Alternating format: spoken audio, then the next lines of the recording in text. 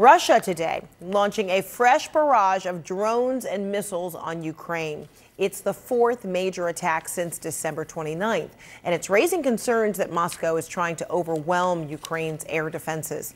Ukraine says that more than 20 of the air attack weapons were stopped by countermeasures. The U.S. has stopped contributing to Ukraine's air defenses after a dispute between Democrats and Republicans on Capitol Hill cut off funding. Let's bring in now Anne Applebaum. She's a staff writer for The Atlantic, a Pulitzer Prize-winning historian, and the author of several books, including The Twilight of Democracy, about the polarization of politics. So good to see you, Anne. Thank you. So Russia continues to pound away at Ukraine's air defenses. Is Moscow's shifting? Is it that Moscow is shifting its strategy, and the goal for now is to erode Ukraine's air capabilities? So Moscow has been unable to win a conventional war. They can't defeat Ukraine's forces. So what they're trying to do is wear out Ukraine and also wear out Ukraine's alliances. They're trying to persuade us that they can keep going, they can keep bombing Ukraine, nothing is bothering them, nothing will stop them. That's, of course, not true. Russia's facing all kinds of problems of its own. There are blackouts actually all over the country today.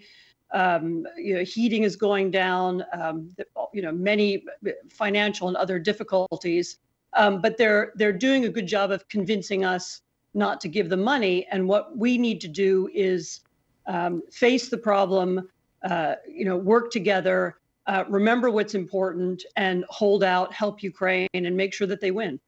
Is it your feeling that Russia right now is benefiting from the eyes of the world, kind of shifting to the conflicts in the Middle East right now? Russia is benefiting from it and even encouraging it. There's some evidence that Russia has been encouraging anti-Semitism. There's actually evidence of that in France. It's trying to create more division. It's trying to draw attention to that part of the world. Of course, Russia's ally, Iran, is playing a big role in spreading the conflict and in amplifying the conflict. So yes, absolutely, that's part of the story. Mm-hmm. Ukraine, has said and continues to say it's not going to negotiate anything. I mean, what's it going to take for Vladimir Putin to respond to global pressure of withdrawing or ending what they're doing altogether? So the question isn't that whether Ukraine should negotiate. Ukraine has no one to negotiate with. For there to be negotiation, there have to be two partners. And right now, as I said, the Russians are trying to show they're not going to negotiate. They won't negotiate. They're going to hold out.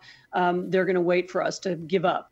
And so really the best response we could do, really, there are two responses. One, Congress, and in particular the Republicans who've been blocking aid to Ukraine, should get its act together, renew the funding, renew the deliveries of weapons that we've been doing so successfully for the last year. And secondly, the White House, and together with other Western countries, should look at using frozen Russian assets. This is money that was frozen at the beginning of the war, to begin paying reparations to Ukraine so that Ukraine can rebuild itself and continue fighting. And in fact, we learned yesterday that top Biden administration officials have spent the last year quietly trying to figure out how to divert, billions of dollars in that frozen Russian money to cash-starved Ukraine. I mean, you wrote about this in The Atlantic last month, that the Biden administration has made that effort quietly. Has there been any progress, do you believe, quietly in that year's time? Yeah, I understand there has been progress. I mean, part of the problem is that not all that money is in the United States. In fact, most of it's not. It's in Europe. And so this has to be an allied effort. And, there are pros and cons. There is a risk that freezing Russian assets could affect other kinds of financial transactions. But I really think that at this point, the situation is urgent, both the military situation, but also the psychological situation. As I said, this is a kind of game. The United States needs to win the game. It needs the West to win the game.